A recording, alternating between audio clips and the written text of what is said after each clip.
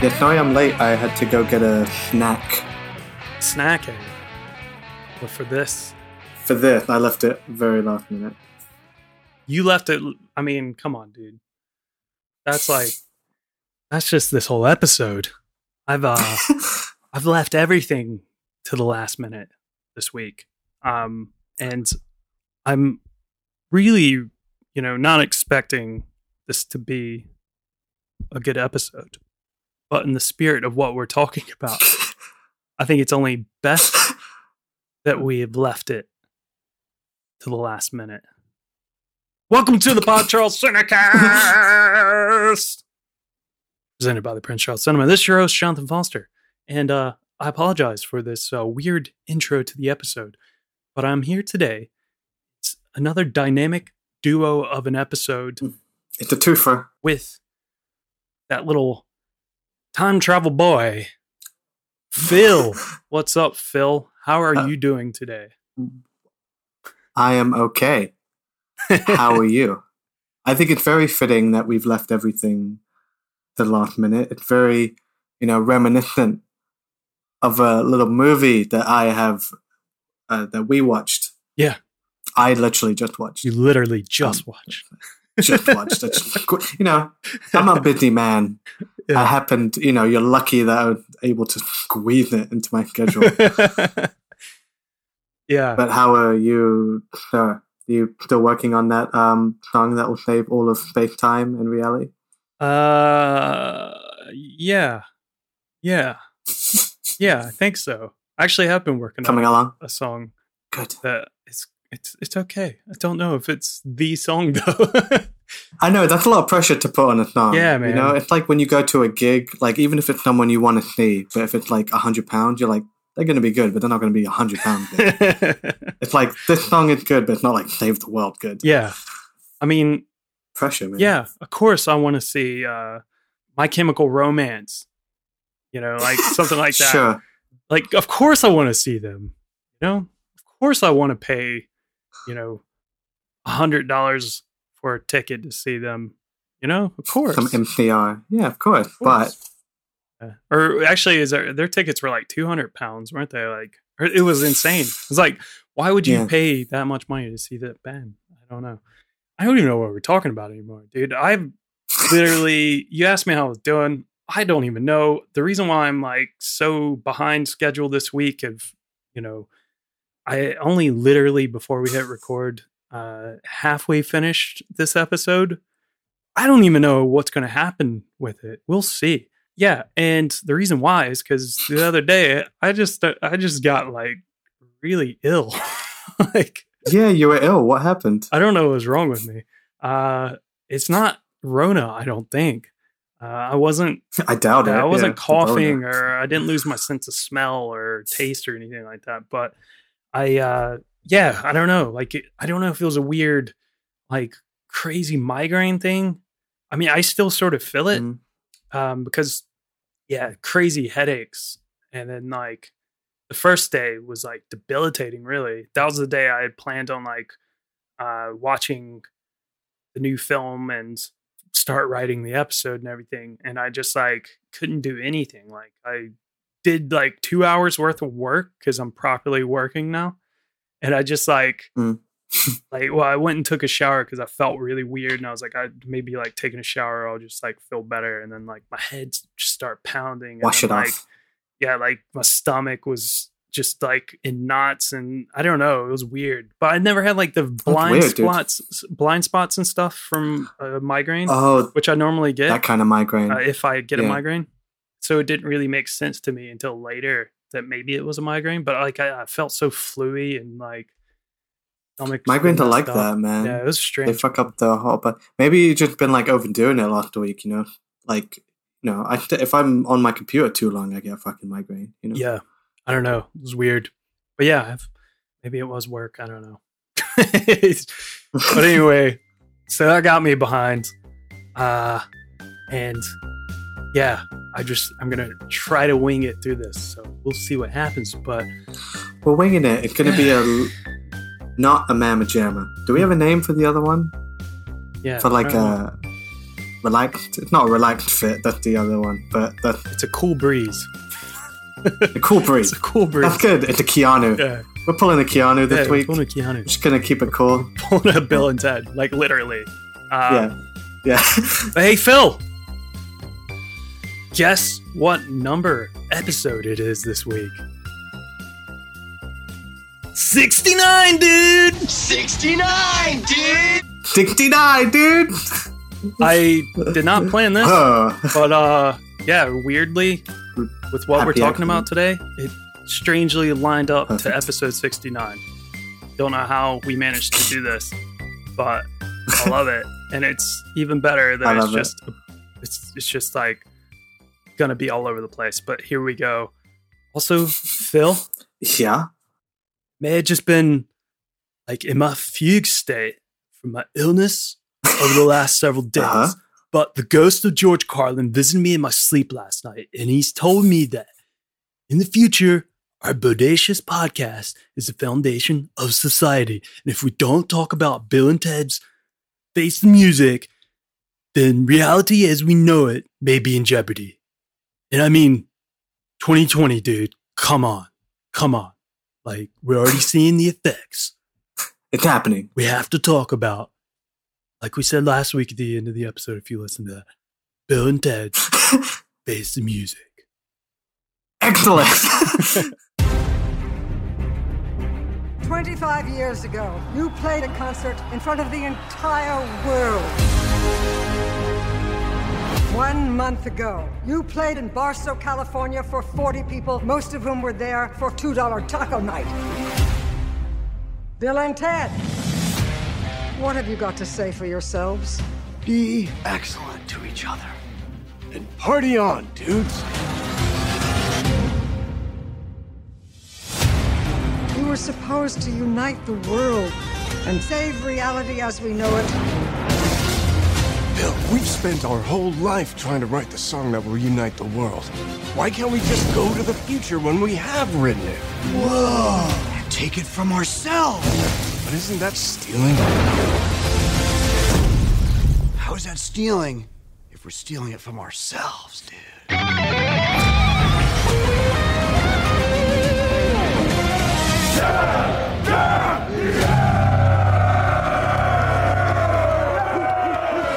No way! How'd you like our song? It's a little on the dark side, but you know, that's cool.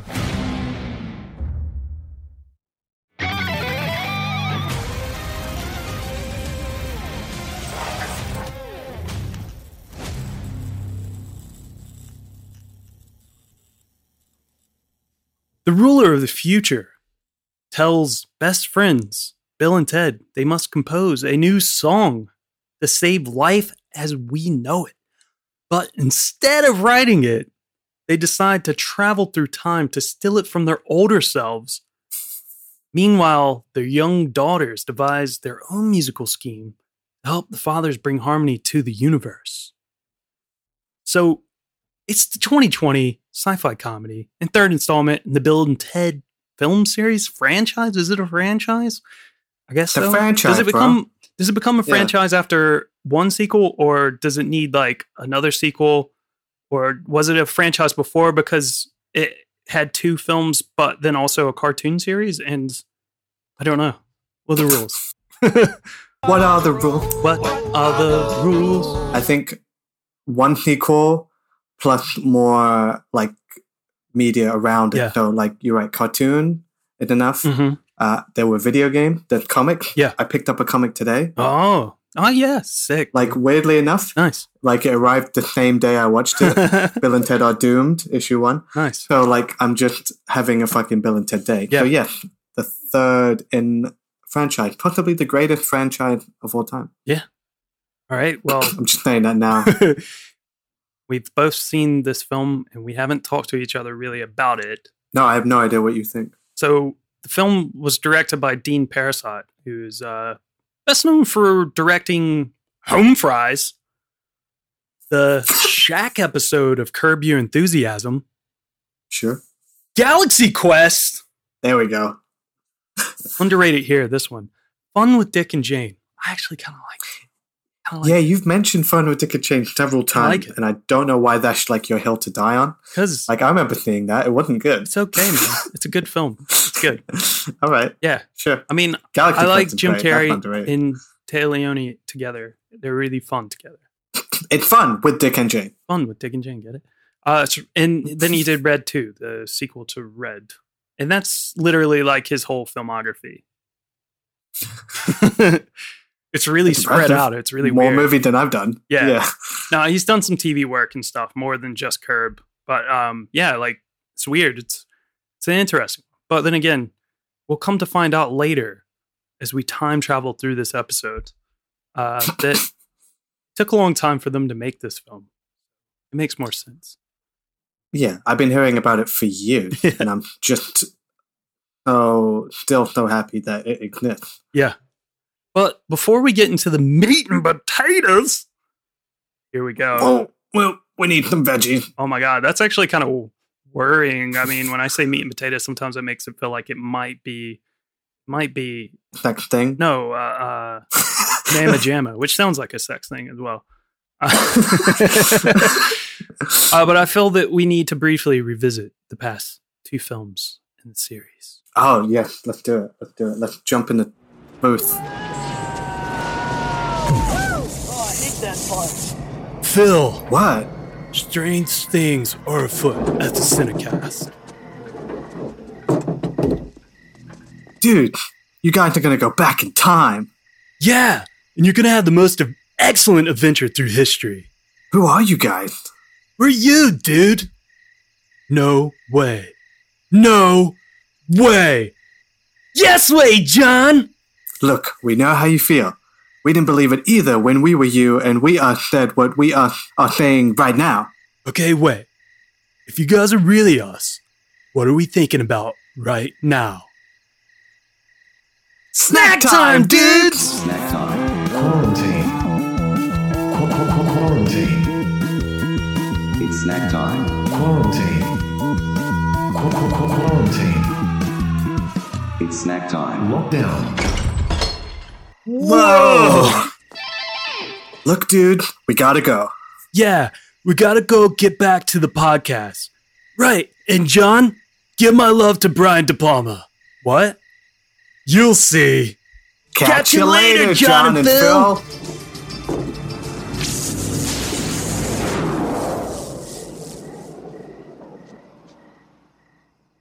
So, Phil, all right, those guys were like really onto something. I don't know if we should trust them, but they are us, and they seem to know what they're talking about. Why would we lie to ourselves? Yeah, dude. So I think before we go, though, we just need some totally bodacious sustenance to get us through time travel.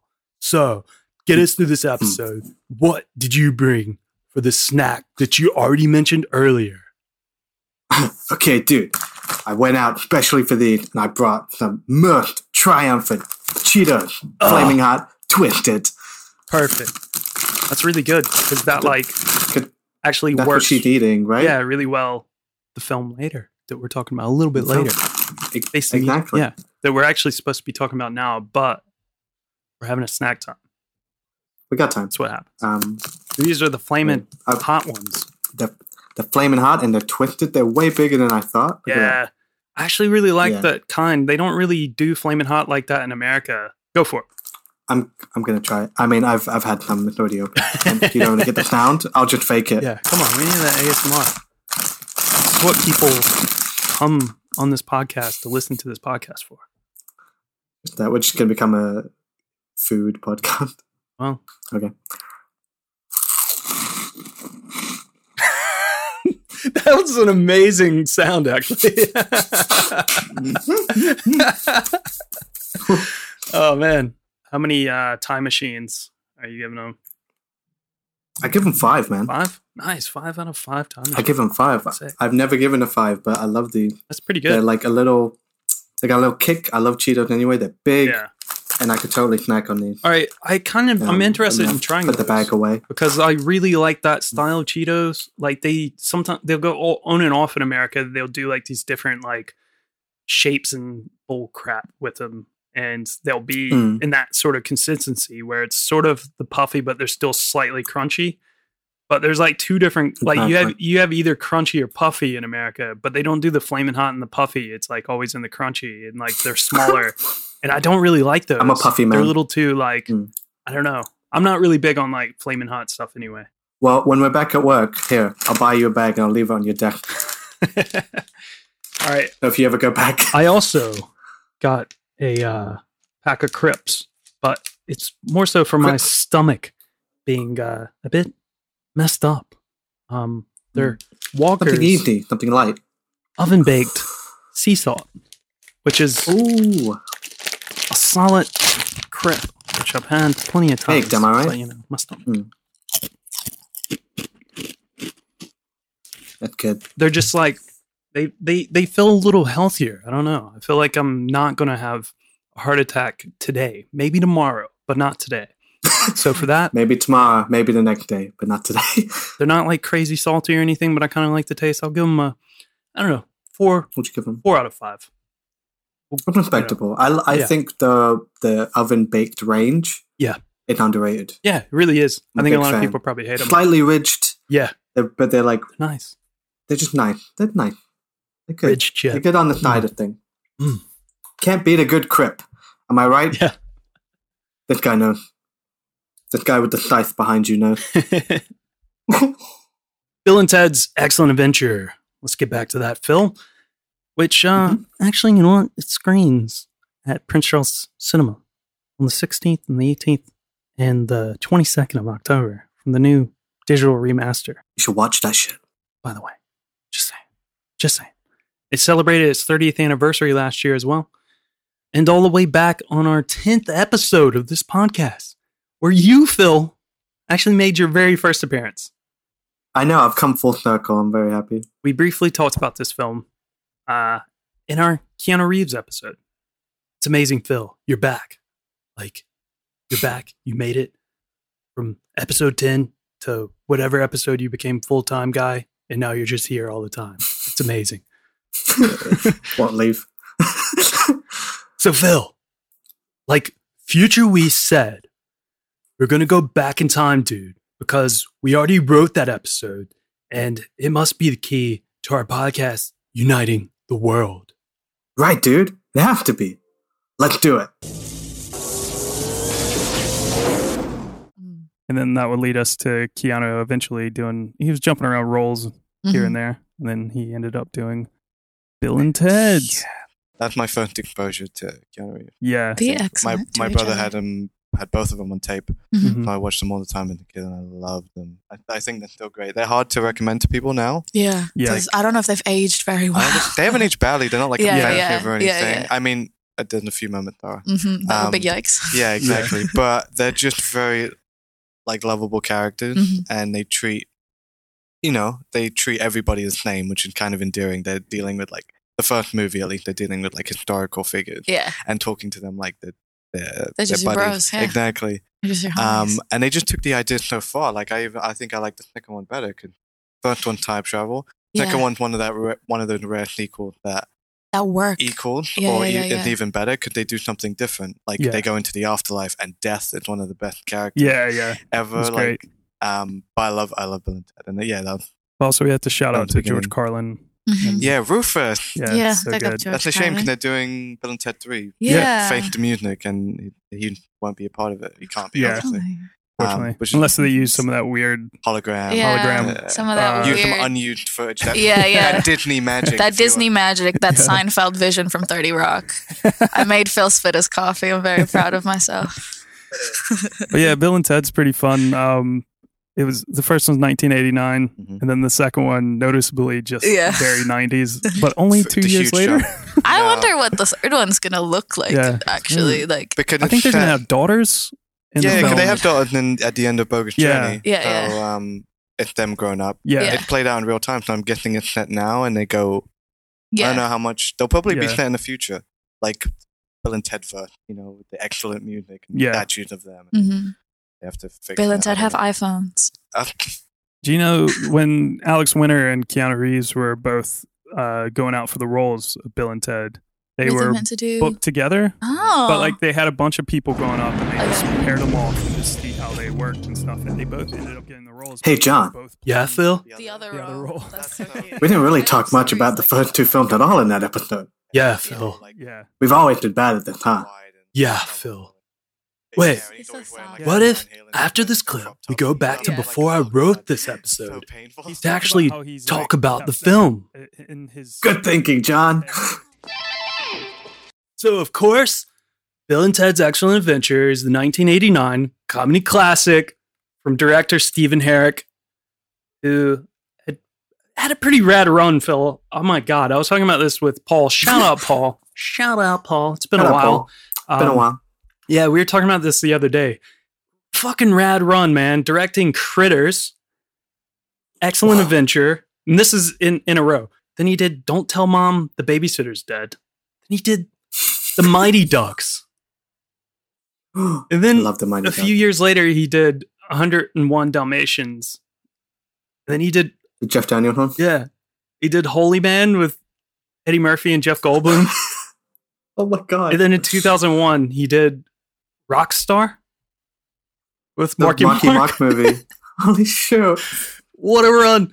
Incredible run. And then years and years later, he did The Chaperone. Oh my God. It's all about the game and how you play it. Sorry, any listeners who aren't wrestling fans, but for me, that's fucking hilarious. We got it. This really annoying guy named Triple H, who married Walsh's daughter in real life and became, the cream of the crop. Although he's a really good wrestler. Yeah, he made a really bad movie called The Chaperone. Which is basically The Path to Fire, but with Triple H. Literally, yeah. Oh, man. All right, so the characters Bill and Ted, though, funny enough, were actually born in an UCLA improv class in 1983. As the film writers Ed Solomon and Chris Matheson said, one day we decided to do a couple of guys who knew nothing about history talking about history. The initial improv was them studying history while Ted's father just kept coming in and asking them to turn their music down. It's such a good way to come up with this. Yeah, it's like a music video. Yeah, but the original sketch, though, was actually Bill and Ted and Bob. Apparently, there was a third character, and the guy who played Bob just wasn't really into it, so the trio became a duo. Wow.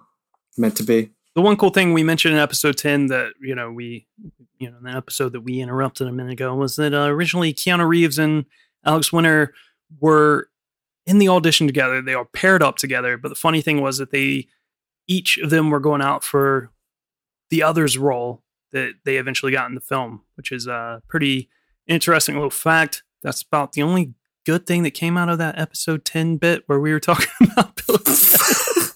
And we just did it again. Yeah. Or, rewriting history, dude. Apparently Pauly Shore auditioned for Ted as well, which is pretty hilarious. I could see that. Can you imagine if Keanu Reeves never got the role and you just had Pauly Shore walking around like, hey, buddy, Hey, it's Lena with Dara the cheese. Oh man, we should do Encino Man. Yeah, dude. I would love to talk I love about that Encino movie. Man. So good. Yeah. Speaking of Pauly Shore, though, some people actually thought that Biodome was like an unproduced third Bill and Ted film that was repackaged when the film's original stars didn't come back on board. That's funny. What? A what? I never heard this before, but apparently this was like a rumor that was going around for so long, and Alex Winter actually shot it down in 2011, saying that it was a total urban legend. It doesn't even make sense, when you think about the plot to Biodome, and of course they're No, it's just a couple of those characters, though. Yeah, it doesn't read or look anything like it was meant to be Bill and Ted. It just looks like they're ripping off characters like Bill and Ted, or like Cheech and Chong, like a duo of dumb characters. But funny enough, the casting of Keanu Reeves and Alex Winter, though, actually caused some problems for the script because Bill and Ted were actually meant to be these 14-year-old skinny nerds in heavy metal t-shirts. But Keanu Reeves and Alex Winter were just way too cool when they showed up. And They apparently even... You're too cool to play it. They apparently even filmed some stuff with the kids at school who were making fun of Bill and Ted and stuff, but it just like wasn't believable because... Doesn't play. Yeah, they were just too cool. It's funny. It's like when you're trying to cast Beavis and Butthead to play Bill and Ted, but you smoke too much weed and you hire Johnny Utah and Marco from Lost Boys instead. You're like, this kind of work. Sure. George Carlin's casting as Rufus turned out to just be like a happy accident because originally they were trying to go for someone a little bit more serious like Sean Connery, but when filming started, someone suggested George Carlin and he came on board, so it just kind of became a thing, which I'm glad for. Yeah, I love that Carlin in the movie. Yeah. It's just funny. Like, it feels like, could you know, I mean, one of the greatest comics ever, but like so smart and so serious and deep that you think he wouldn't even acknowledge a film like this. Yeah. That he'd like gladly part of them. I love it. Yeah. I don't know. I just feel like George Carlin is just like so fucking cool. Like, you know what I mean? Like, he's just like so down. Not even trying. Yeah. He's not even like, he's not even worrying about like his image or being pretentious or anything. Like, it's just, dude, like, I'm down to have fun. Like, I don't know, like he's in like fucking Jersey Girl and stuff as well, and just, you know, like these random weird film roles, and you're just like, yeah, whatever, cool. He's great. George Carlin, you could get away with anything. Yeah, I love George Carlin, man. He's so fucking funny. One of the greatest comedians ever. It's funny that now after he's passed away, that like people still would just use his stuff that he said like 20 years ago. And like reflected on like today's world, and it's like, dude, he was saying that so long ago. Yeah, it's ridiculous, and nobody listened to him. Oh man! But speaking of Rufus, though, he was originally actually supposed to be Bill and Ted's 28-year-old friend who had a van that sent them back in time. Because in the original script, the time machine was a 1969 Chevy van. And the script was originally called Bill and Ted's Time Van. They like the van. The van keeps coming back in weird ways. Definitely. But there was concerns over it being too similar to Back to the Future, you know, being a time vehicle. So they changed it to a phone booth. And I guess none of them mind ripping off Doctor Who. Yeah, none of them had ever heard of Doctor Who. What the fuck? To be fair, like in America, like as a kid growing up, I wasn't really aware of Doctor Who. I mean, sure. I think it's pretty easy. Bill and Ted are way cooler, way better. I'll say it now, Bill and Ted is better than any Doctor Who. Bill said that, ladies and gentlemen. You can at him at Faraway Sad. Please do. I mean, I'll gladly have that debate. Hot takes on the podcast this week, ladies and gentlemen. So they actually gave away the original phone booth from the first film in an issue of Nintendo Power as part of a promotion. I love the 90s. Yeah, it was a promotion for 1991's Bill and Ted's Excellent video game. I had that. My brother had that. I used to play all the time. It was awesome. Yeah, oh man, those early 90s like video games. It's so bad. It could be so bad sometimes. The lucky winner, though, was a man named Kenneth Grayson, who Reddit ended up tracking down for an AMA in 2011.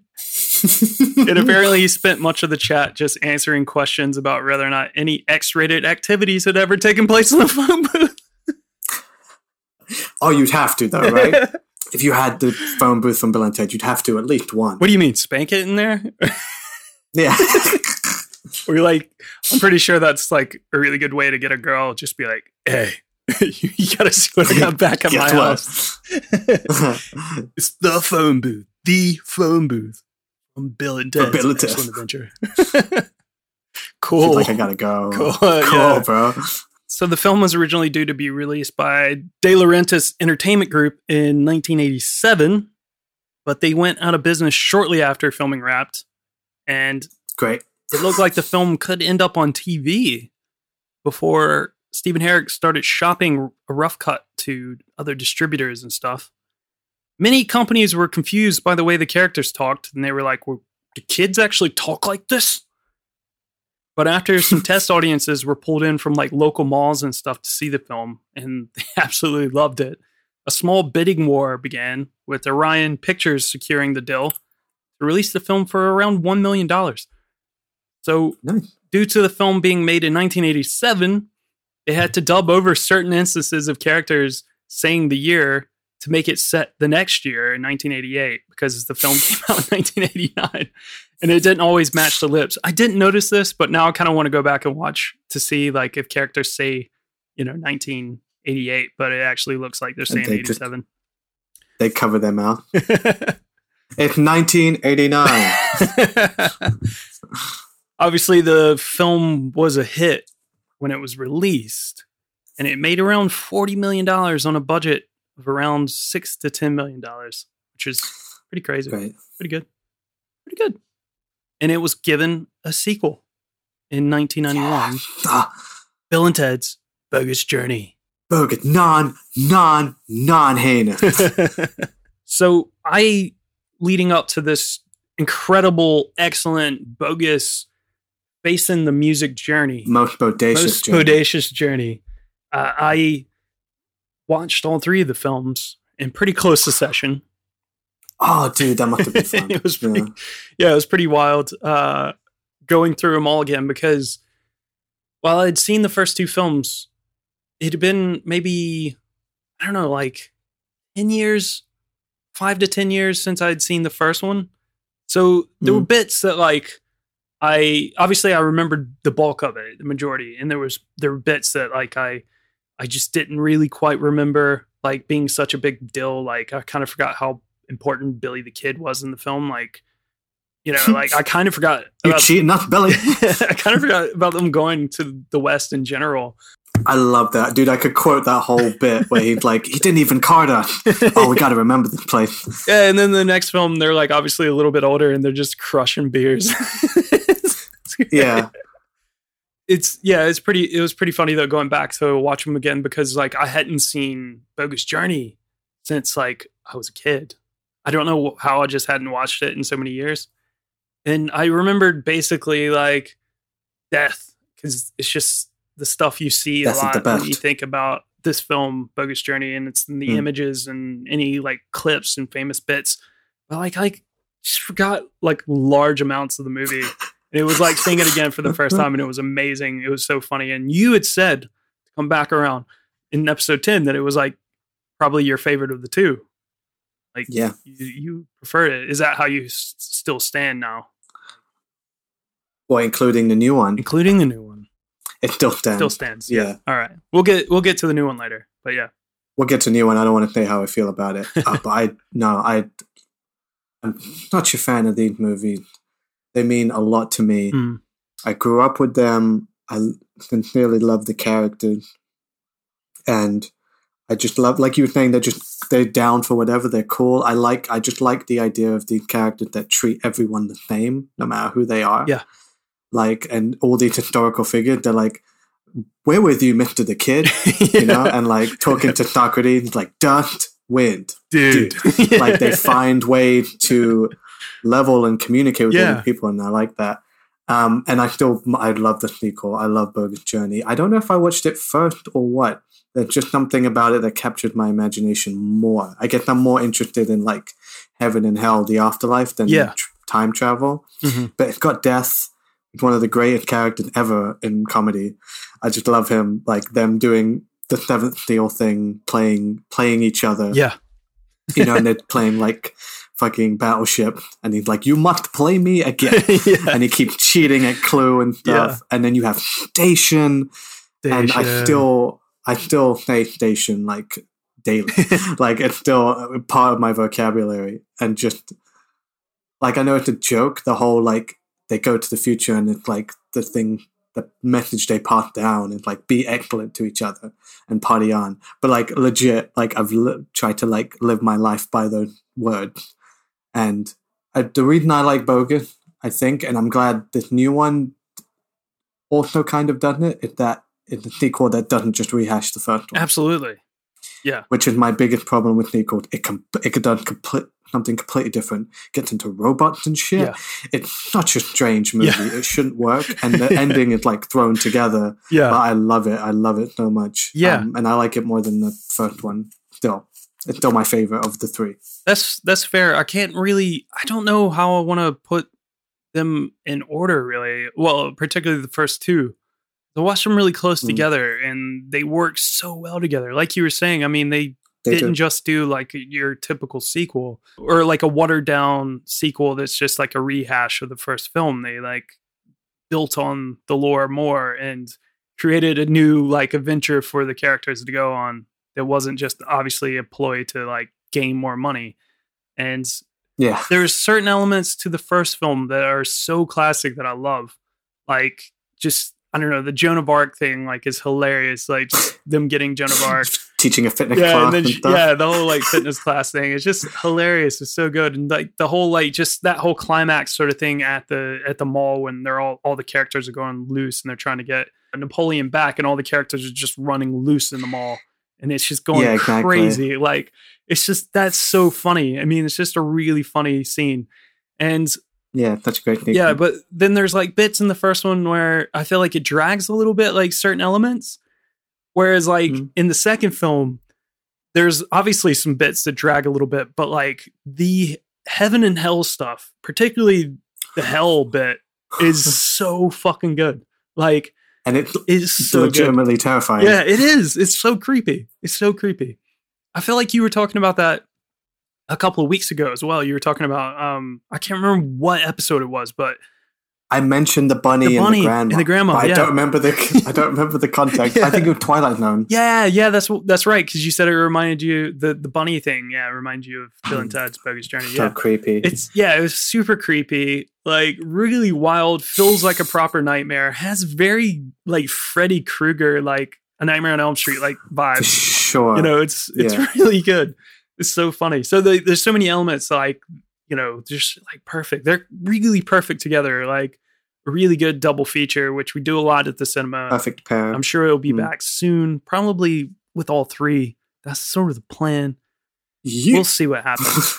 But yeah, I mean, it's a really good, fun 1-2 punch. But originally, Orion Pictures, they originally wanted Bill and Ted in the second film to go into famous pieces of literature to steal characters to help the guys pass an English test, which sounds like what? See what I mean? A really dumb, watered down sequel idea. Exactly. It's like, so you wanted to do the same thing again, but what? That's actually a pretty good idea.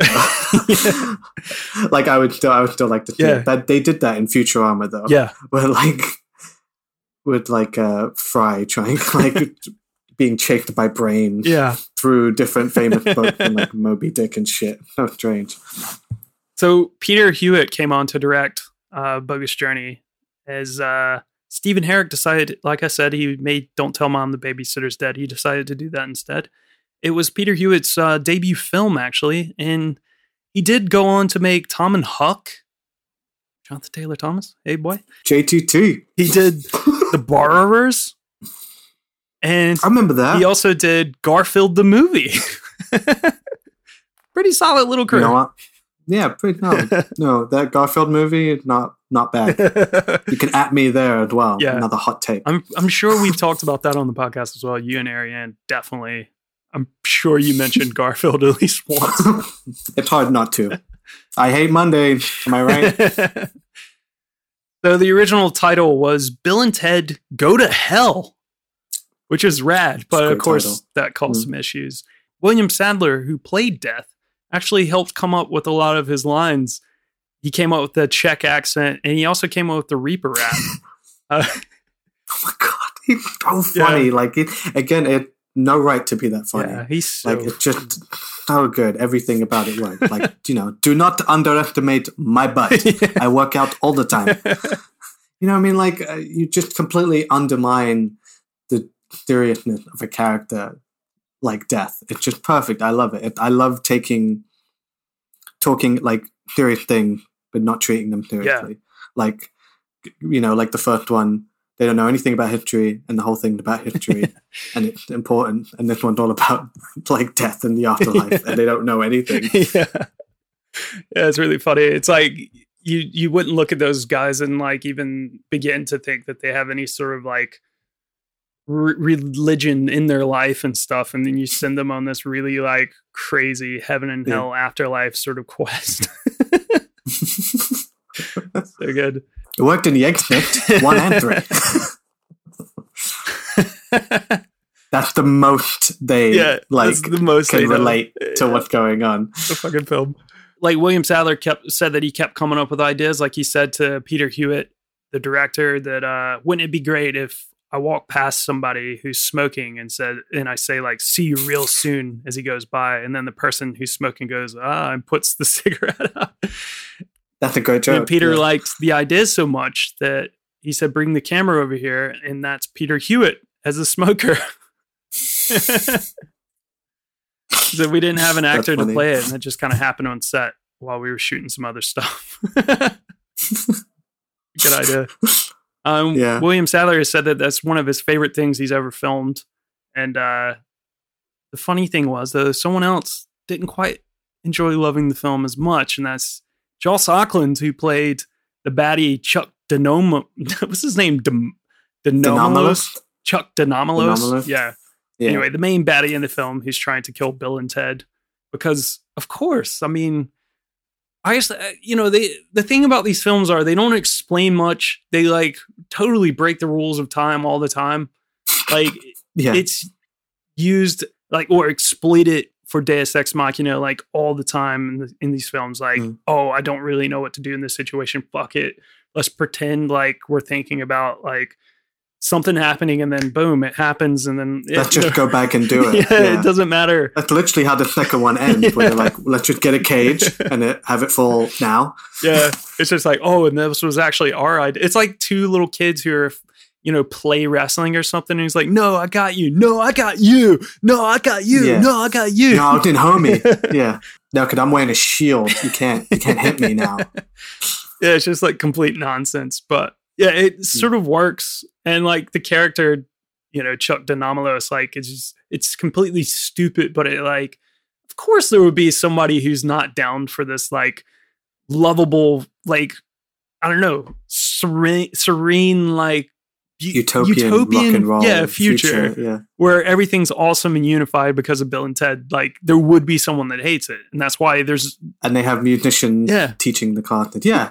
That's why we can't have utopia in real life, because there's always going to be like your idiots who just blame like communism. Yeah. Well, isn't he in the movie like Carlin's old student or something that he failed? Yeah, or he was like Carlin's old gym teacher. Yeah, something. Yeah, like it was that. something stupid, really dumb. Which I like. Again, it's keeping the high school thing. It's like all the characters are defined by their like high school years, and like that's where their lives can be made or broken. Yeah, it's really funny. Well, Joss Ackland, who played Chuck Denomalos, said that he had many roles in his 50-plus acting career that were taken just for money or to settle bets. I do an awful lot of crap, but if it's not immortal, I don't mind, he said. I'm a workaholic, and as for Bill and Ted's Bogus Journey, I can't tell you how embarrassing that was. Oh my God. Why? Why, dude? It was great. Because is he embarrassed because it was immortal? Like, because he was immortalized as this like shithead? I don't know. Shitty villain in that Bill and Ted movie. Yeah. I mean, again, it's more than most people get. Yeah. Because the only other thing I remember him in is Mighty Ducks, where he's like Bombay's like old teacher, old coach. No, old teacher. He makes the skates. Yeah. And he's doing like a bad Czech accent again. Like, sort of like that. So it all ties together. Yeah. Bogus Journey, those met with mixed reviews, a little bit more mixed than the first film. And it ended up making $38 million. But the thing was, it was on a bigger budget at around $20 million. So it's not like it did as well. And those fucking station puppets, man. Like, Station! They were made by Kevin Yeager, who is responsible for making the Chucky doll from Child's Play. So, I mean, I'm sure that costs a lot of money. That's the plan. Yeah.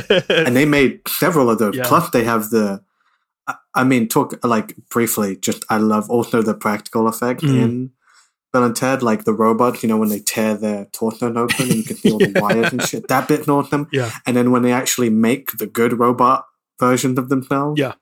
those are great, and it just looks amazing. Again, like it's just so of the time. It's so 90s, and it like ages it in the best way possible. Yeah, it's of the time, it ages, but it still kind of looks sick though. Like, you know, like it looks so fun. I don't know, like there's like certain bits, like just even dumb practical effects, like, you know, like Alex Winter's head inside the wastebasket as he was like being slam dunked through the hoop, and then it just down there, and like him just talking. You totally killed me. Just like, it's really good. It's I mean, really it's just bad. really stupid, cheesy, but like it works really well. Like, I don't know, fun. It's really fun. Those two films, great. And of course, that leads us to where we're going now. Face the music. So just a warning, though, we may spoil some things. So I can't guarantee. We're getting into a little bit more of my not really being prepared for what we're doing in this episode bit because, I already said I was ill. I'm sorry, guys. But this it's fine though, because this is a new movie, and Phil and I, we just recently seen it. Like, I saw it last night. You saw it like a couple an hour ago. And so we're going to talk a little bit about how it got off the ground, just a bit. Talk about some of the cast. We'll talk about like what happened in the film, our feelings on it, and how it sort of works together in the whole, like, you know, universe. If you haven't seen it, we might spoil some bits, so just a heads up, maybe pause it, go see it. If you don't want to be spoiled, we'll try not to spoil too much, but yeah, it's probably going to be inevitable just because what happens when you talk about a new film. But anyway, here we go. Bill and Ted Face the Music. Here we go. So, through the production of the first two films in the Bill and Ted series, the actors Keanu Reeves and Alex Winter, and the writers Chris Matheson and Ed Solomon, who wrote both films that created the characters, like I said earlier, had become close friends, but there was still no plans for a sequel after the second film, no matter what the internet has to say about Biodome, guys. It's not fucking true. It's not true. But the first hints of the sequel started to appear, you know, when Keanu Reeves in a 2005 red carpet interview said that he would be open and play Ted again when someone asked him about it. And eventually in 2008, Winter, Reeves, Matheson, and Solomon started to conceptualize the film. So even at this early stage, the concept for the third film had involved Bill and Ted having reached middle age and still yet to achieve the prophesized music that would bring world peace. It's great because, like, you're doing that thing which is becoming more and more common, like with reboots and sequels to movies, like from the 80s and 90s. You're now playing with these characters who have aged quite a bit. This is 25 years later. Yeah. And they can't move like they used to. They can't act that way. Yeah. And sometimes it's kind of sad to just see them act like they did back then. But this does the smart thing of leaning into it, embracing it. It's about aging. Yeah. It's about growing up. It's only a story that can be told when Bill and Ted are old. Yeah, definitely. Get old. Yeah. And I really appreciate that. Mm-hmm. Well, the first draft of the script had been completed by April of 2011. So long ago. And by August of 2012, Dean Parasot was attached to direct the film. So all the way back, like I said earlier when I said he had like this really kind of spread out film career, like it was all the way back fucking 2012 that he was attached to direct. That's fucking wild. And, it's like, I'll get there eventually. And even though Reeves and Winter were both eager to return to the roles, there actually was surprisingly little interest in the script from many studios. According to Matheson, the original films were considered culty by the studios, and they wanted significant changes to the ideas that had been established, or even reboot of the series, of course. Because that's the world we live in now. Can't have sequels, they have to reboots. They take a movie everybody likes and then take everything they like about it and just do it again, basically. That's essentially a reboot. And maybe it sticks and works and maybe it doesn't. Yeah. They sort of got their way, the studio, you know? We'll get into that in a bit, but I mean... There's a bit of that. Yeah. There's a bit of that, yeah. Yeah, I mean, the studios also expressed concern that since the first film wasn't distributed internationally, that there wouldn't be a large audience for another sequel. We have the internet, dude. Yeah, seriously.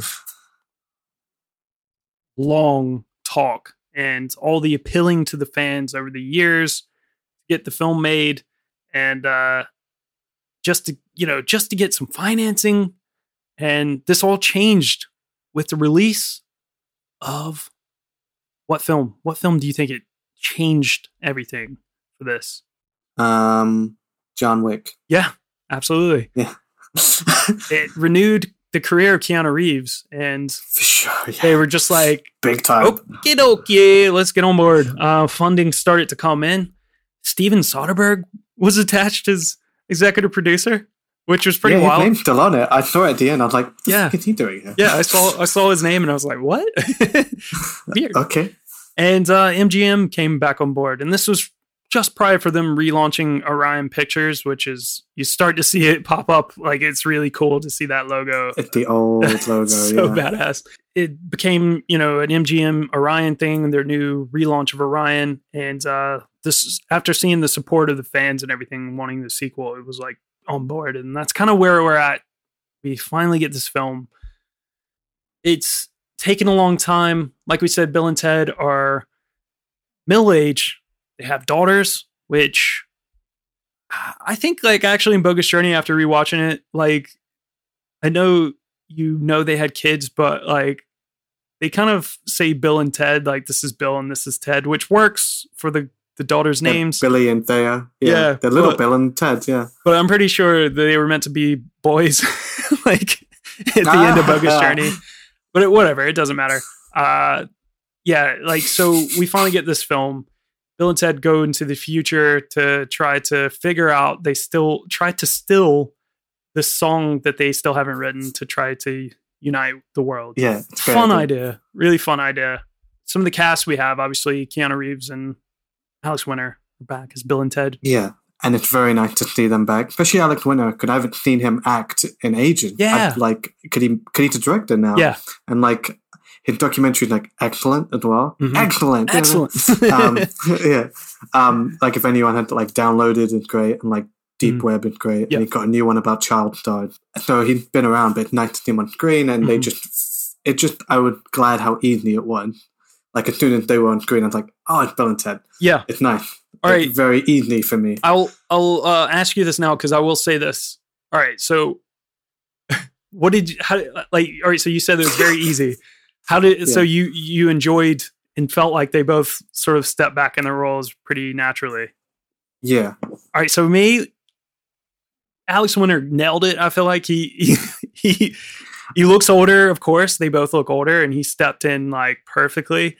I feel like particularly at the beginning, it took a while for Keanu Reeves to like see him as Ted again. Oh man. Do you think that's just a Keanu thing, though? Maybe, yeah, because I think it's just him, like, because his voice has changed a lot. Like, it's just gotten a little bit more, like... Deeper raspier. And raspier, yeah, like gruff, I don't know, like, over the years. And, I don't know, something about it sort of felt like if you're watching Keanu Reeves on Saturday Night Live, and they do a sketch where he has to be Ted again. That's sort of what it felt like at first. But as soon as they got in the time machine, though, and they went into the future, and you start to see them interacting with their future selves. Other versions of themselves who are like a little bit more fucked up. I started to see it, and it was just like, oh, here we go. It does click. Yeah. No, I know what you mean. Though, actually a specific, I think it's when they get to prison. There's a line that the like prison Ted said. Yeah. And Keanu just yelling at him. And it's just like, oh shit. Like, it's great. I can see that. I can see it. But like, when I was watching him, I was like, I just, maybe he'd always been Ted to me. Yeah. It's the first thing I saw him in. So like, it's easier. And I don't know, I just thought, I was like, this kind of seemed what like an older Ted feels like. Yeah. It'd just be like an older Keanu. But you're right, it got better if he fell into it. Yeah, a lot of it may have had to do with his appearance as well, because like also another thing was that like we saw a lot of the images and stuff ahead of time as well, because you know a lot of the images start to be released online of them filming and stuff, and the first trailers and all that start coming out. And like you saw him without the beard, and it's just like you just see Keanu now, and you just expect this beard on his face, and then when you see it without, and he just looks so much more aged, and it's like, wow, like holy shit, like whoa, yeah, whoa.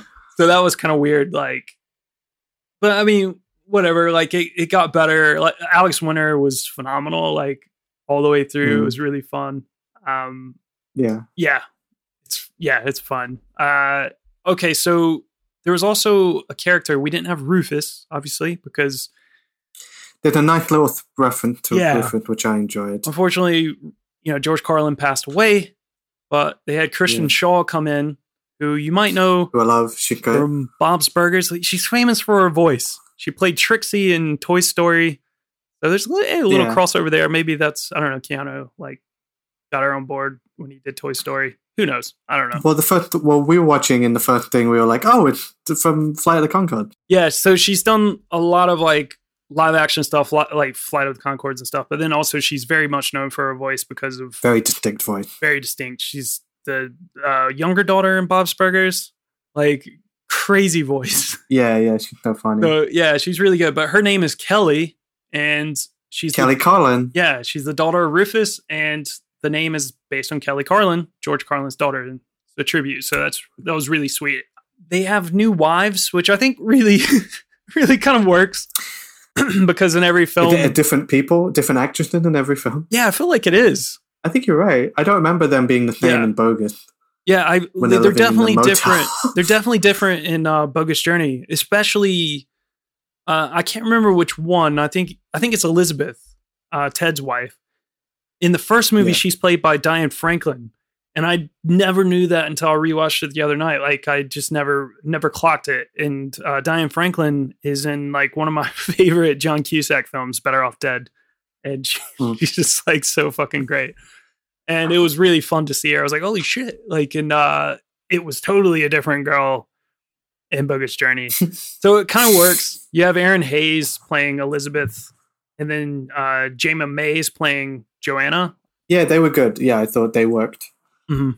They totally worked, and they got the British accent down. Funny. I liked their subplot. They give everyone something to do. It's way more complicated than I thought, the movie, and actually quite simple. Actually, the way they treat all the time travel stuff helped me sort of like get over a lot of the plot holes in the first two. Just because the way they start talking about it now is so loose and so vague and abstract in terms of how things connect and how fluid time is. It made more sense for the event that happened, and that it's not this strict cyclical thing. It's this thing that's constantly changing and things. But also they've come to realize things that they always had. It's great. It's really good. So you have 3 separate plots happening in this movie, and I really enjoyed like each one, and I'm glad they filled it out. Like, it just felt like so much more than I was expecting. Yeah, because Bill and Ted are obviously having their crisis that they're like supposed to be, writing this. They're middle-aged. They never wrote this song, and then they end up going to therapy with a nice little cameo from Jillian Bell playing the doctor. Yeah, who talks to them about how, which this is great. Like, and I felt like there were certain elements to that storyline which I felt like weren't necessarily needed. Like, you could like Bill and Ted's wives, obviously, like, I don't know, maybe after time it kind of makes sense that like maybe they got sick of it, but they just seem so adoring of Bill and Ted, like regardless, like just stupidly adoring of them, regardless of like how. Well, they saved them from medieval England. Yeah, I mean, like it's so, they're so chaotic though. Like the idea of them are so chaotic. Like, it's just complete chaos. You don't know what you're going to get. They're supposed to be this like, savior of the world, the universe, unite everybody with their music, and they just still haven't gotten there. So you kind of it makes sense slightly, but part of me is just like, I don't really see the need for them to like, which they end up doing is questioning their lives together. Yeah. Well, I mean, it would affect their marriage, right? Like 25 years of like failure would definitely affect your marriage, and they just never really acknowledge it. And I liked it. But it's funny. It's a big jump from like we've only seen them as these adoring babes, the princess, and now they're like, we might leave you. Yeah, and we're gonna go travel through time. Yeah, we're gonna travel through time to try to find a timeline when we're actually happy together. Which is so great. It's so dark when you stop and think about it. I also like, because there's a lot of time jumping at this point, and Bill and Ted are obviously going into the future to try to steal the idea from their future selves. But every time they go into the future, they find out that they're still not successful and they still haven't done it. So like, things are just worse and worse each time they go. Yeah, and this is where they first learn the idea that their wives are going to leave them from a future version of Bill and Ted where the wives did leave them. But I almost feel like that just by them going into the future, it's like, and I think that's sort of a trope of Bill and Ted, is like they badly handle time travel, and it's kind of funny that way because it's like, for sure, they don't follow really proper rules. And there's a certain person we'll get to in a second who tries to, which you said they tried to, explain a little bit more. I'll say that for a second, but they go into the future. They see themselves, their future versions of themselves input this idea into them that their wives are going to leave them to find because they go into the future to try to find a better version of a life together, and they don't find it. So they decide to leave. I feel like that never actually was going to happen ever, but because they went into the future and they did what they did, it kind of like created this whole snowball effect. Alternate reality. Yeah. Oh, for sure. Really wild. Yeah. But that's the thing. Like the big thing of Excellent Adventure is like Carlin goes back to Bill and Ted and says, you have to pass this test, because if you fail, your band will break up and you'll never create this utopian society. Okay. But if that's the original line of history, if that's how it originally happened, then how is there a society in which Carlin comes back from? So like, at least this time we're talking about alternate reality, multiple versions of things happening at once. That's the thing. But you're right, nothing makes sense, and they get to have a lot of fun with it, like that bit where they're running from the other Bill and Ted and they put buckets on their head so they don't know what they're doing. So the other ones can't predict what they're doing. And they just fall out a window. I love that. It's so funny. So they get to have fun with it, but you're right, it's ridiculous. There's two very important characters. Obviously, we've already kind of mentioned them. It's Thea Preston and Wilhelmina Billy Logan. Billy. Bill and Ted. B&T. Thea and Billy. There's Samara Weaving as Thea and Bridget Lundy Payne as Billy, as Bill and Ted's daughters. I love the idea of these characters. And this is where we were talking about a little bit earlier when I was saying about a reboot. They sort of got their way to the studio because this is obviously this sort of like reboot where Bill and Ted's daughters they're like these new characters that are introduced that are pretty much the exact same as Bill and Ted. They are the girl versions though, and they are very similar. They act the same. They're smarter. They're smarter. Way smarter. They're definitely way smarter. Yeah, sure. Your musical acumen is most impressive. They're also kind of dumb. Yeah. I mean, they eat Cheetos. Yeah, they're like very similar, like stoner sort of characters in a way that never actually smoke weed. Surprisingly. Yeah, same with Bill and Ted. Like, what the fuck? They're definitely always fucking blitz, though. You know it. Definitely baked. They're definitely oven baked. Am I right? Oven baked. They're definitely oven baked. That's right. My biggest, I think, disappointment with this film is the handling of these two characters. As much as what they did, which we'll get to in a second, but I feel like they were so underutilized, really. Like, as much as they did have to do with the film, there was like such like little character development for them, apart from the fact that like they appear and they're like very much just like Bill and Ted's daughters, like, and they are like in themselves like a Bill and a Ted. I just felt like, man, they could have done so much more to build them up, to give them more of a personality. Like, I felt like I never really got to know them before they were just off to the races kind of doing things. And like, made me feel like I didn't care as much about them, because obviously like you found yourself like, all right, well, what are Bill and Ted up to? And then you go back to see like Alex Winter and Keanu Reeves traveling through time and getting to have a lot of fun. And then obviously the girls are going back in time, like meanwhile, like, you know, the guys keep going forward in time. So they're like going away from each other before they find themselves together. Because the girls are sent on a mission to go back in time. Well, like they give themselves a mission to create a band that will... They're building a band. They're doing the Excellent Adventure thing. Yeah. They're going to build the band that's going to come and play the song that their dads are eventually going to write, because they're going into the future to try to figure out what song it is. And they're all going to come back together, and it's all going to be Peachy King, which is a fun idea. I just really wish like there was much more for Thea and Billy to, like, I don't know, like just more character. More like I just, they had plenty to do. That's the thing. It's kind of weird to say, like, now I'm thinking about it, because they did a lot of fun stuff. I mean, they go back in time. They first, what is it? They'd go to hang out with Jimi Hendrix. And it's great. Like, the guy who plays Hendrix is like just this guy named Desmond Still, who just looks a lot like him. It's really cool. Then Hendrix doesn't want anything to do with him, so they go to meet Louis Armstrong.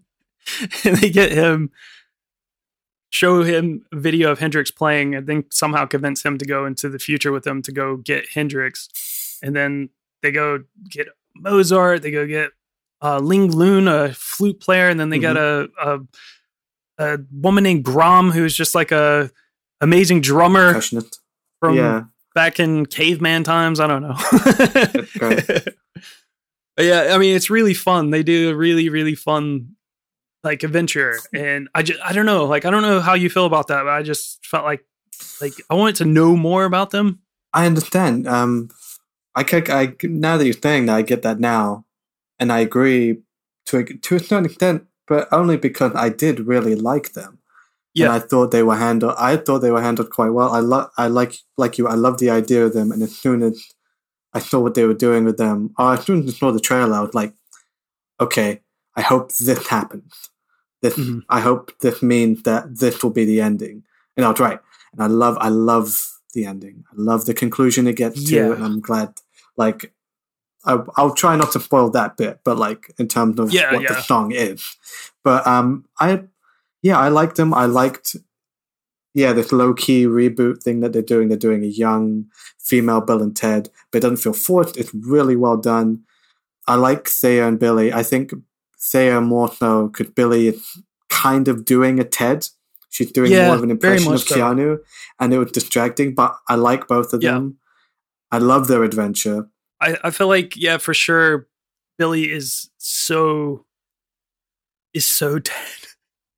She's doing like where, you said, it's very distracting. Like, it pulled me out a couple of times, like, because I just felt like it wasn't natural. It just felt like she was trying to like be like, exactly. Yeah.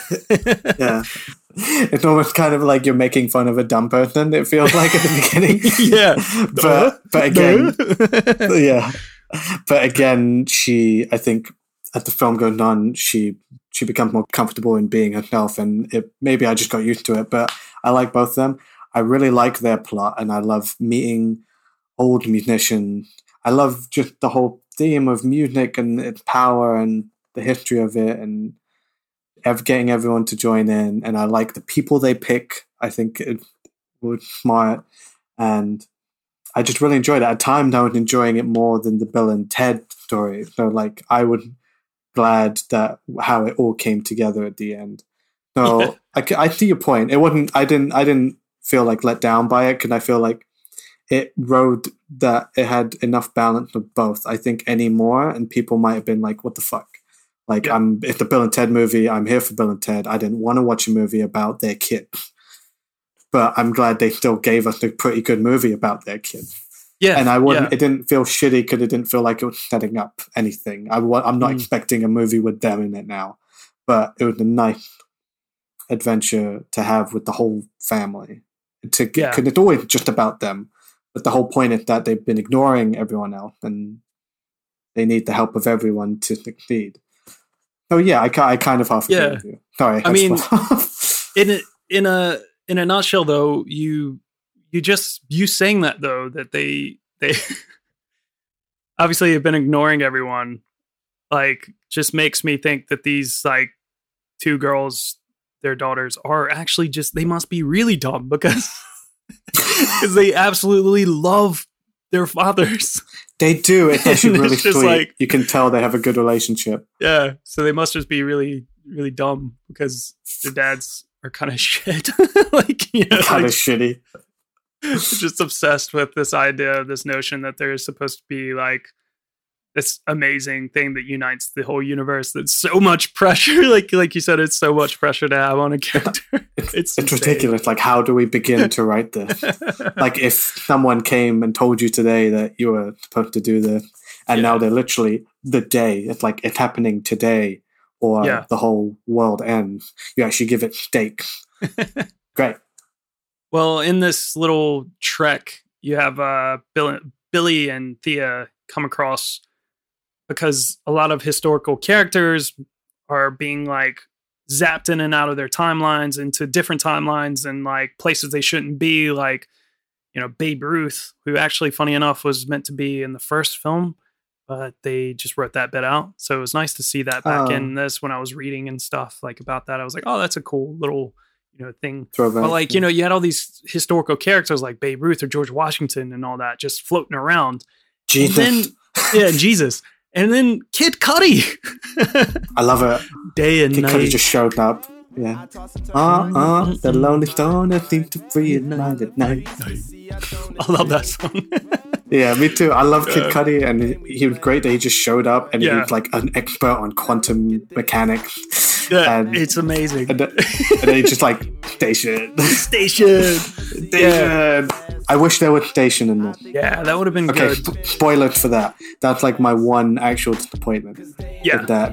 I mean, they say it, but they reference it, yeah.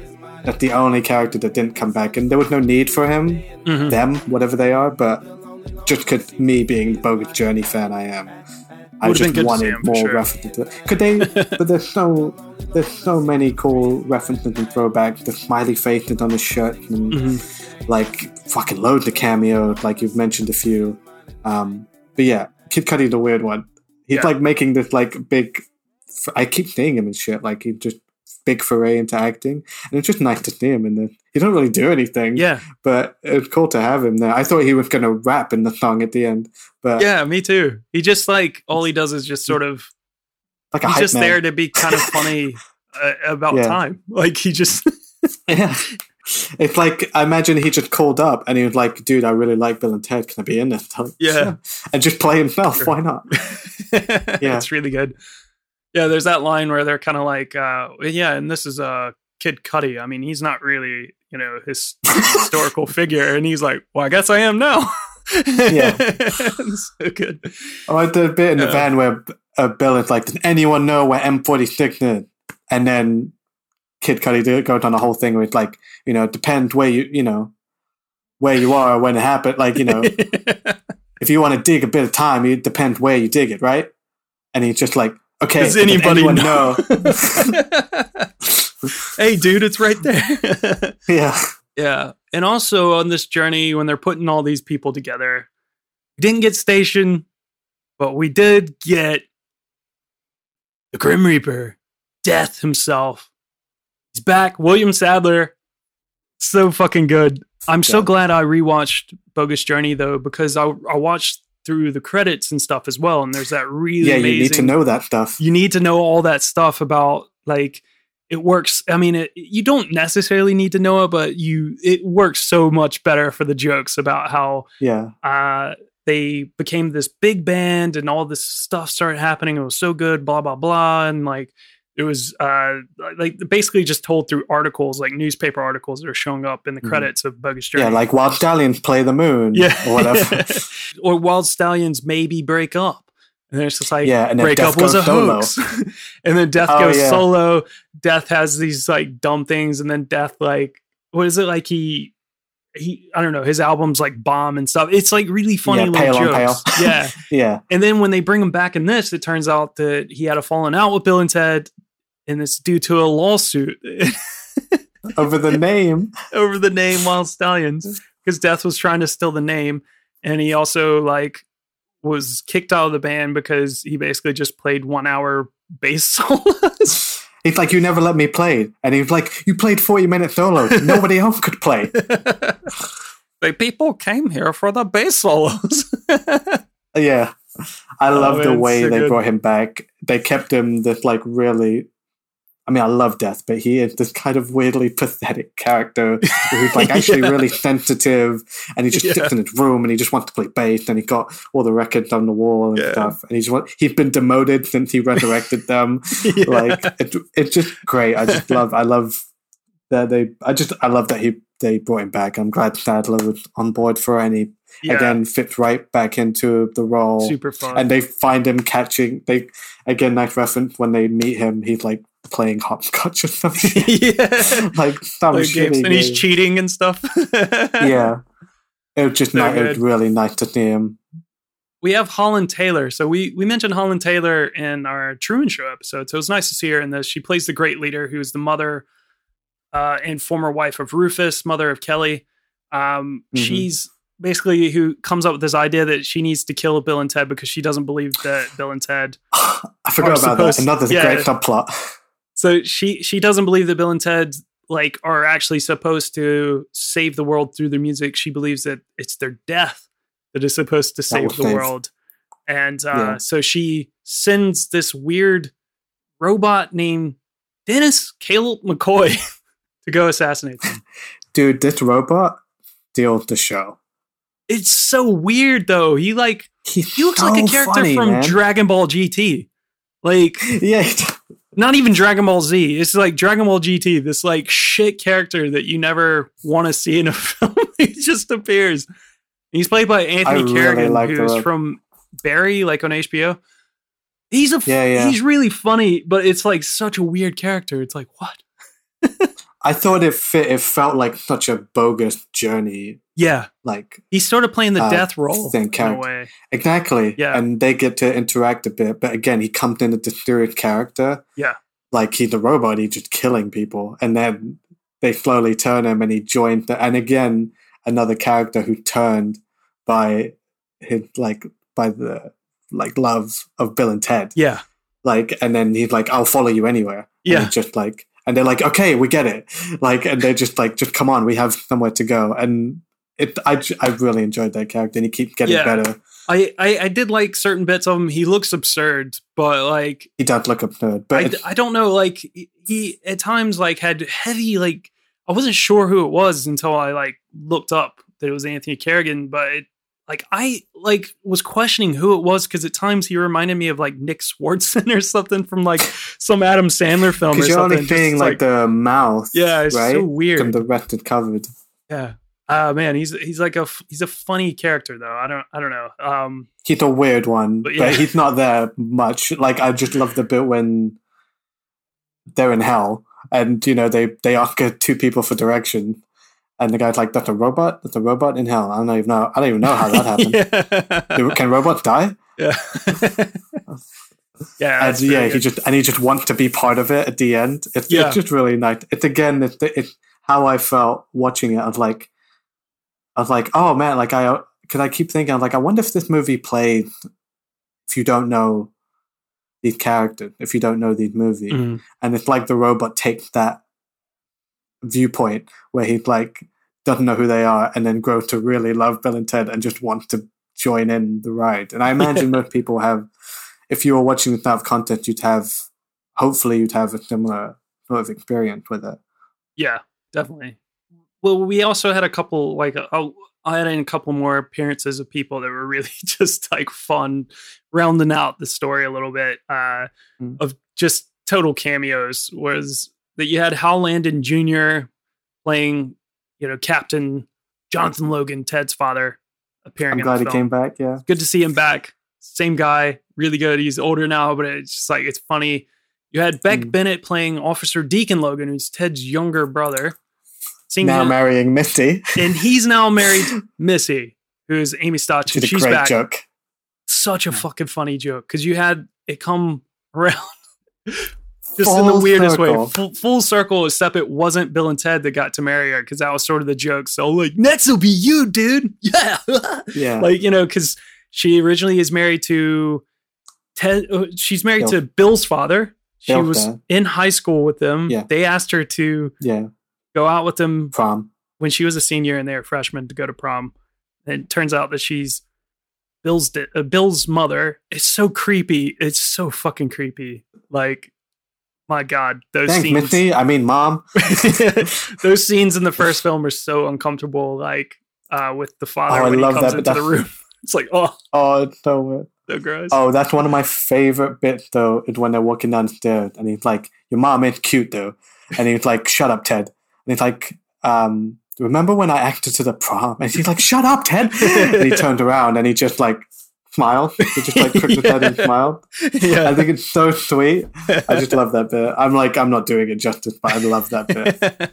And I'm glad they paid off. And that's how the movie starts. And and again, it put me at ease. Yeah. And it starts even better. It starts with like, it's like footage from the first two movies right at the beginning. So you're like, okay, cool.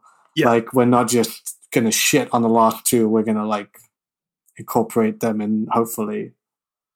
Yeah, it sets you up really nicely because it's like the daughters doing the slight narration voiceover sort of thing to kind of ease you in, telling you about their fathers. It's really good. So, of course, like, the film, obviously, like, it's had its issues getting out because of the whole, like, what we mentioned earlier. And then, of course, when it finally gets made, there's the whole issue with COVID-19 happening. Fucking COVID. Again. Keeps pushing it back. And, I don't know. We probably would have gotten it at the cinema had we not had to close and stuff and all that sort of stuff. So, I don't know when it will actually come out to the cinemas and stuff, because there is the weird sort of like, I think there's this weird embargo sort of thing going on where like by the time we reopen, it might be out in VOD and stuff in the UK. Might be true. And it'll just be like this weird sort of thing, but we will eventually show it. I hope so. I'd love to see it on the big screen. Yeah, it'll probably be a triple feature. I don't know really what the plans are, but I know that that's sort of an idea that Paul, shout out Paul, has toyed around with. Is that it will come back as all three of them together, which is like the best way to do it. So, okay, so you watched them back to back to back. Yeah. Did that work for you? Did they feel like that they actually were natural sequels and like one big story? Like it doesn't make sense until the end of the story. In the end of the day, I guess we should say that. Like, how do we feel about the film? Final thoughts on it and stuff. Like, overall, do I feel it's necessary? Not really. It's more like a nostalgic sort of trip, which is what we're doing a lot with, things. We started this whole entire recording off today talking about going and paying hundreds of dollars to go see old bands or something like that. Like, My Chemical Romance. Like, the world we're living in now is just purely just based off of nostalgia trips and stuff. So yeah, like I don't think they necessarily needed to make the film. But I think it like at the end, it wasn't like it was like poorly executed or anything. And I think it really does work together as a trilogy and it's really fun. Like it maybe wasn't completely necessary, but it wasn't like, oh my God, why in the fuck did you make this? Like it's really fun. It's a nice trip down memory lane. Like I said, like everything's sort of like about nostalgia these days. So it works in that sort of realm. I don't know. How did you feel about it? Yeah, I mean, in a world where nothing is sacred and they're going to fucking reboot and remake every fucking movie that's ever existed, why not Bill and Ted? Like, why not give me that? I loved it. Like, I really, really enjoyed this movie more than I thought I would. I thought it felt, watching it, I thought it was such a, I don't know, man, it's a great trip. It's like, it's really funny in and of itself. And it's enjoyable, but it's like, again, like Bogus, like a really well done sequel. It doesn't rehash anything. If it does, it kind of does it knowingly, and it's not the main thing. It's just a really satisfying and natural conclusion to the whole thing. Like, I'm glad we have it. Like, I'm glad I know this part of the story. It kind of makes the rest of it even better. I just really, I liked it. I don't know. Again, I don't know how to word it. I feel like I've talked quite positively about it. It's just really fun, and it made me feel good for like, in a way most movies don't anymore. Like, and I appreciate that they just didn't feel the need to delay it, and they just dropped it. I think it's kind of an important film to have right now, like during like a really shitty year and a shitty time in our lives. It's like a really earnest, joyful movie about uniting people. She needed that down. Yeah, it's exactly what it is, and it makes you feel genuinely like that there's hope at the end. Yeah, absolutely. But disregarding all that, I think it's great. I think it's just so much fun and so like weird and cool and dumb in all the ways Bill and Ted in. Without like shitting on the first two. I really liked it. I thought it was a really good sequel and a great sort of roundup of the whole trilogy. It was just nice to see them again. Honestly, it was just nice to see those characters again. And I hope we do get to see it. I would love to see just this one on the big screen, but all three of them. I think I know they all have different directors, but they're all creatively coming from like the same writers and like Keanu and Alex themselves. And they just all feel like they're made the same way. Yeah. And they just all give me the same feeling. Yeah, definitely. I feel the same way as you. I mean, like maybe a little less enthusiastic with the overall package, but at the same time, it's not. I mean, a lot of that had to do, like I said, the way Thea and Billy weren't like really fleshed out as much as I kind of hoped they would be, like giving their characters a little bit more oomph to make me care a little bit more about them, apart from them just being like, being Bill and Ted again. But it's fine. Overall though, like it's a fun movie, and like you said, like there's that message, that positive message. That's the thing though about these films in general. Anyways, it's like we've joked about it a little bit throughout. Anyway, the whole be excellent to each other and like party on dudes is like such a like lovely sort of idea. Anyway, it could only be like put out by characters like a Bill and Ted who you would actually just believe and be down for, because like they're just really pure characters. Like they're sweet, they're kind, they're simple, but they're like, at the end of the day, what they mean when they're saying that is like they mean it and they're truthful, and that's just sort of like a good positive message just to be fucking excellent to each other. That's what we need more of in this world, and it's kind of like a nice message at the end. And as like dumb as it may be, like the idea of this film, just like them creating this song to like unite the world, it's like it's really a sweet message anyway. Like it is just the idea that the whole world could be unified by a stupid song, like, and it doesn't matter really about the fact that like the song being good or not. It's just that everyone's a part of it, and that's like what is really special. What a wonderful thing to leave with. It's a nice thing to like come back to from, the world in the state that it's in now and what we've been dealing with over the last 6 months and stuff of this like pandemic and stuff. It's a nice message to have, especially when there was elements at times like where you felt like during this pandemic that the world really could possibly unify over like how we're all in a really bad situation. And at times there was elements where you're like, this could happen. You had really sweet like moments of people really, being nice to each other and like caring about each other. And then of course it just like, it's not a perfect world.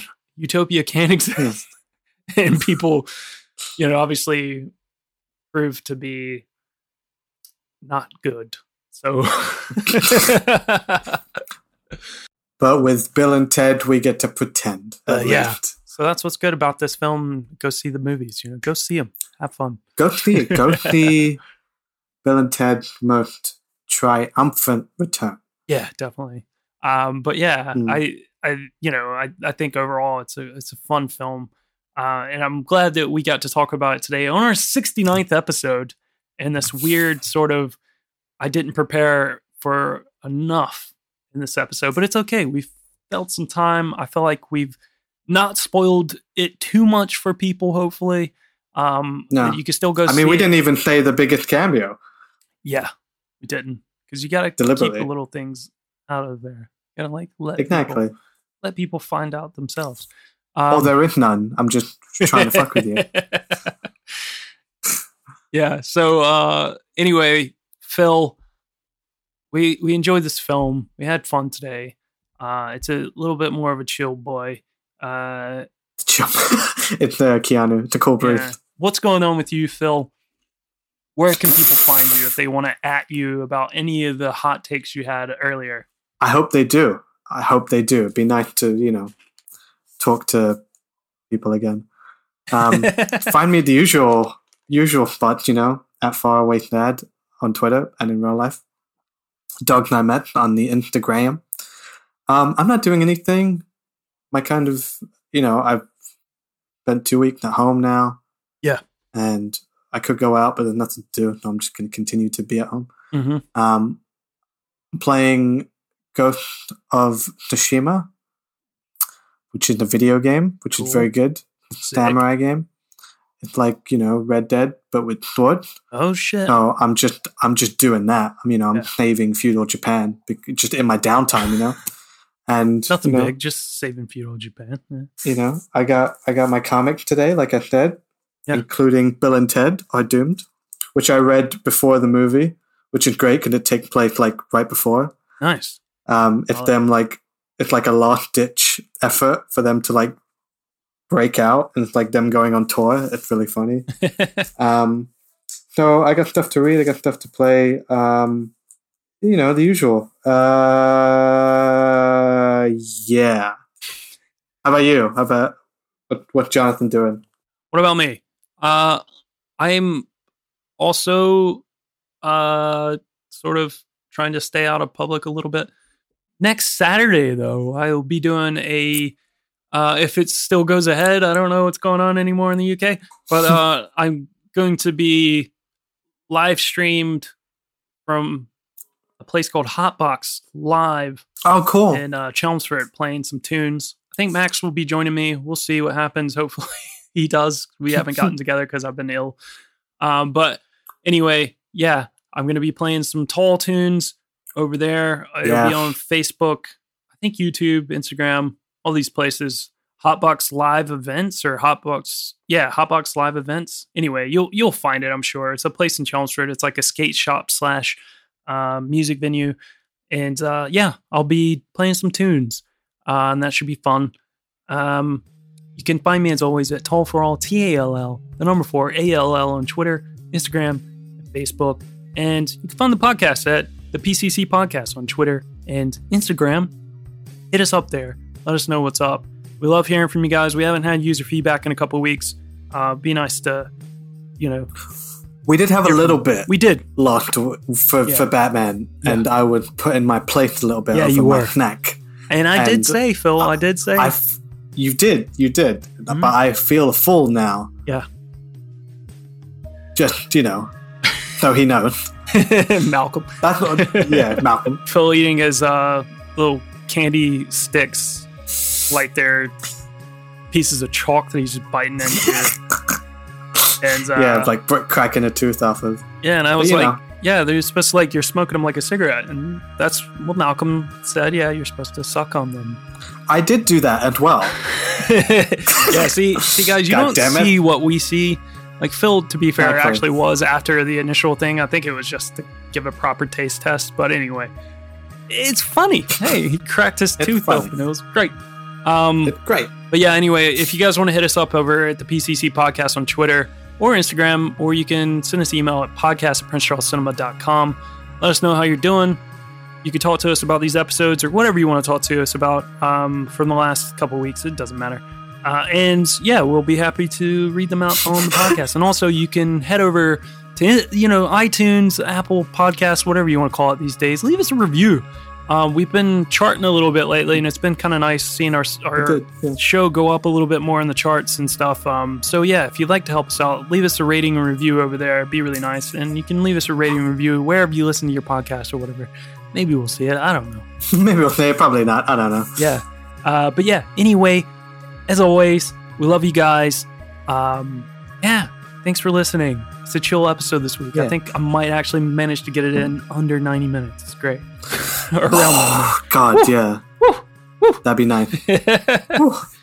Hey, Phil. What? I wonder what Future Eye was talking about when he said, "Give my love to Brian De Palma." 12 o'clock midnight. Oh, man. What a wild day. I mean, we had recording. I saw a couple of movies the last couple of days. I've been ill, but, it's great. It's finally time to just relax, put my head on the pillow, get some good shut-eye.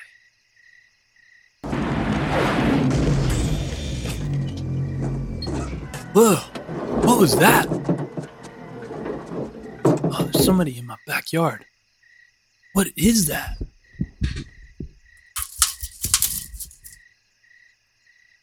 Whoa. Is that Brian De Palma?